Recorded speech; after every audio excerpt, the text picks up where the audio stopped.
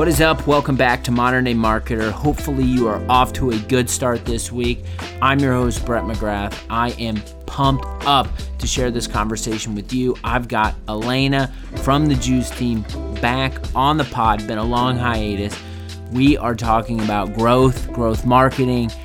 Alaina leads our growth here at the Juice, and I want to dig in with her much like I did Kate on the sales side last week. What's going on? What have you been working on? What's worked? What hasn't? And share some of those insights with you, the listener. If you like what I'm doing over here, follow, subscribe, all the buttons. Most importantly, tell a friend that you're enjoying Modern Day Marketer. Sit back, relax, and let's kick into the conversation. What is up? Welcome back to the show. Much like we did last week, bringing in Kate to talk about sales at an early stage company like the Juice. I decided it'd probably be a good idea to bring back Alaina to the show to talk about growth. So I think we all think about growth. Growth means a lot of different things to a lot of different brands and roles, but I felt like it was a good opportunity to share a little bit about what we're doing and how we're thinking about it. But without further ado, Alaina, welcome. How are you? Thanks, Brett. I'm doing well. We're having a good week here over at the Juice, which is always fun. Do you want to maybe this will be a good segue just into the broader conversation. When you say good week, I feel like a lot of what you do is experimentation regarding trying to get people to sign up for our platform. So maybe just share from your end kind of like what defines that good week this week? Is it an experiment gone right? Is it a partnership? Maybe share some perspective there. Yeah, for sure. So I focus a lot on acquisition, like you said, for the member base of our platform. And we had a couple of really great partnerships this week. The first one was with the Marketing Millennial newsletter written by Daniel Murray. And that's just like a really solid newsletter with a really loyal following. And so that really gave us a great boost early on in the week. And then we also partner with Caitlin B from the Why We Buy newsletter, which we're testing their exclusive content on the Juice that's written by someone who creates really great content like Caitlin. So that's also going really well, seeing a lot of activation and acquisition there too. So excited about that. Yeah, just really great partnerships. That's been like a big theme over the last year and a half. So I think partnering with individuals who have these newsletters and who have these followings on social might be maybe a little bit scary for some, or it's just non-traditional. I think about just maybe different how I thought about sponsorships and growth in the past. And I would say it looks dramatically different today with kind of promotion through these individuals. Maybe shed some light on that, because I feel like just as someone who sees the Slack updates and notifications and then look down at my phone and see Twitter going nuts, it really seems like for us at the Juice, a primary catalyst for us growing our membership base has been through these individuals who are trusted and are creating good content and have awesome platforms. So maybe just talk a little bit about just that process and coming to the realization that these are kind of the channels we should be promoting our message through. Yeah, absolutely. I think the key word you said was trust. I mean, we've partnered with some incredible creators and maybe the brands that they manage, and what they've done a really good job of is building trust. And that's why it's been a wonderful acquisition channel for us, because I think early stage companies are frankly figuring themselves out, figuring out their product, figuring out the nuances of the value that we provide and how to communicate that. And so we aren't as mature as a Segment or Customer IO or some sort of brand that has been out there for a while. And so I think these partnerships really help us kind of get over that barrier in people's minds where they're not familiar with who we are and what we offer. And, we've honed it a lot in the last several months, but for a year or so, I think even our messaging for why to use the platform was a bit, there's a lot of different things you can do on the Juice. And so the messaging was all over the place. But if there's that trust built in to someone who's telling you trust me, go try this app. Like, I really think it'll help you with your work. That really has helped us throughout this like early stage of the business. So yeah, I hope that answers your question. Yeah, it does. I think I can speak to myself, for myself personally. Like when I joined just for everyone's context for everyone, Alaina and I were the two first people outside of Jonathan to join the Juice. I often say maybe a little bit crazy joining a early stage company without a product, but here we are today, still here. I think about my role and just what I thought it was going to be when I joined the team and just areas of focus, how it's evolved. I know your role, I think, has maybe gone through some shifts and iterations. I think it'd be helpful maybe to share a little bit of context on just like your function, kind of primary responsibilities, and then maybe over the course of 18 months, how that role has changed. Yeah, for sure. So I started out as a growth marketer for the team. Like you said, we didn't have a product. So growth marketing was needed because we really needed to build like a wait list for the product. And I had a paid acquisition background. So worked on that, worked on the wait list for several months until we launched the product, and then worked a lot on how do we get people to use the product. So it was really, the first year was really, really heavy on acquisition. I would say growth, generally speaking, is acquisition, retention, and monetization. And then like the different levers within each of those that can help grow the company. And all of those can be like product led, marketing led, sales led, or like a combination of those. So really after like kind of getting acquisition up and running, because that's really like, you kind of have to have people on the product using the product before retention and monetization really matters. But now that we do have people using it on both sides of the business, I'm focusing a lot more on like retention and monetization while still trying to keep that acquisition flywheel going. And also looking for ways to make, let's say like for the last year, we've made our acquisition very paid focused and sponsorship focused. Like how do we go from having a marketing led acquisition to marketing led and product led? So like acquisition, that's kind of what I'm focusing on, but retention and monetization, it's just been a lot of like working with the whole go-to-market team and the product team to like build those into existence. And then once all three, acquisition, retention, and monetization, are at least in like their first form, all working together, which I'd say we're there, or we're really close to at least like a version 1 of that, then I can start testing within that growth model. But I think a lot of people that get hired in for growth are hired in once the growth model exists, and then they just start testing within there. And I kind of had like what I think might be a unique path in that I started before we even had the product, let alone like a growth model to test within. So I got to help build the growth model, which has been really fun. Hey, everybody, sign up for this thing that doesn't even exist at all. So that's go join the company and go help us do that. I think it's been fun to watch the evolution and just see you involved in just every area of the business that involves growth, from sales to members to CS. I think just watching the evolution is a good sign for where our business is headed. Maybe like talk a little bit about, I think, the infrastructure. I know you've been busy at trying to make sure you're setting up the right processes, using the right technology, making sure that if something is repeatable, we're focusing in on that. Maybe talk a little bit about just the process you are going through, because I would imagine it's never really over to kind of set up the right infrastructure for growth at the Juice.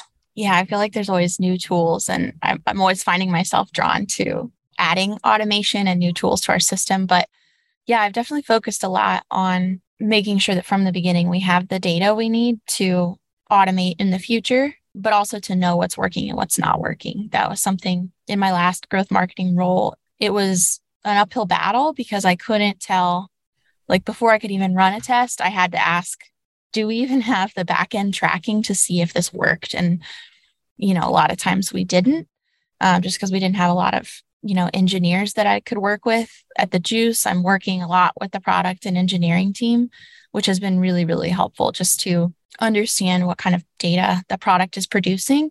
And then I can think through, okay, well, how do we use that to grow our entire go-to-market strategy? Like, how do we on the member side, how do we use that data to create a much more personalized experience for the members, which I think is something that really sets the Juice apart from a lot of other content sources, is that we can say to you, we have the data. We know that other senior growth managers like you are reading these kinds of content. That's like really, really unique to our product. And so just making sure from the beginning that we're creating avenues to get that out into the world versus having it siloed off in some database that only the engineers know how to access. So all of that said, I've worked a lot with Mixpanel and Customer IO, and I found those to be really, really helpful for making those connections and personalizing the experience for the members. And then I've got a lot more testing and work to do to figure out how to do that same thing for customers and prospects. I want to maybe go back to what you were talking about, just working with product and engineering. I would say that that's not unique to every growth role. I would say there's probably plenty of people who work with product and engineering, but I would say there's also just as many that probably aren't. So I think, you as the company was born and as the company was growing, you and your role have been there. So I would imagine just small team, second nature to be engaged with the product and engineering team. Maybe I think it would be helpful just to maybe it's not always the easiest, I think, communication and trying to align on initiatives, maybe share a little bit of light just on how it's been, or maybe the evolution or anything helpful that you could share just in kind of extending that olive branch out and working with product and engineering. And at the end of it, creating really good results that both teams feel good about. Yeah, for sure. It's been a huge learning experience, which has been really helpful. But I would say the biggest, I feel like I'm constantly making this shift, like you said, in communication styles, because go-to-market team has a tendency to start with the high level idea. And then we kind of are maybe imagining the details of that in our own heads, but we're also not super concerned about it because we know we'll figure it out. And maybe that's just the nature of sales, marketing, customer success, is that it's never definite or finite. I mean, you're working with people, so it's relational, it's behaviors. You're never getting concrete answers, I guess you could say. Whereas if you're building a product, code either works or it doesn't. And so it's a very different mindset, and you either build a feature with XYZ features or ABC features. And so there has to be a lot of specificity and just jumping back and forth between those two teams and trying to take this, and even myself as a growth person, take this vision I have of a new feature or a new campaign or a test in the product, and whittling that down to what's actually needed in order to bring that to life.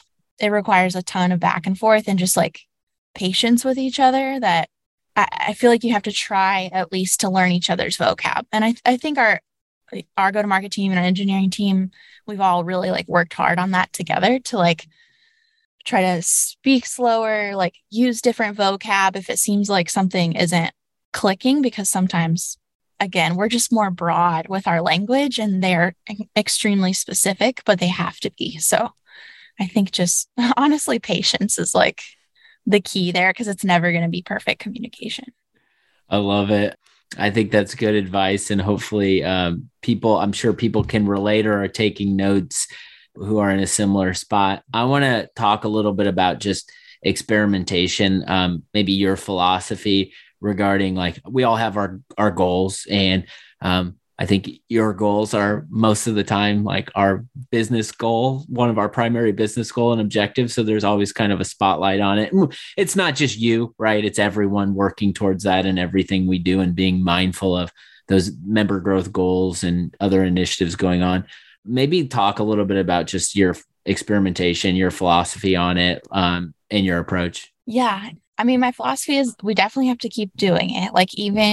And, I've never been at a company that grew from 0 people to 100 people. I'm hoping the Juice gets to that point. But, what I've listened to a lot on some growth podcasts and things is that the experimentation, like it's a red flag if it ever stops. If you get, I think a lot of people in growth or just at like SaaS companies, from what I understand, it's like very easy to, when you finally find something that works, like your growth model is working, everyone's happy, customers are happy, investors are happy, everything's going the right direction.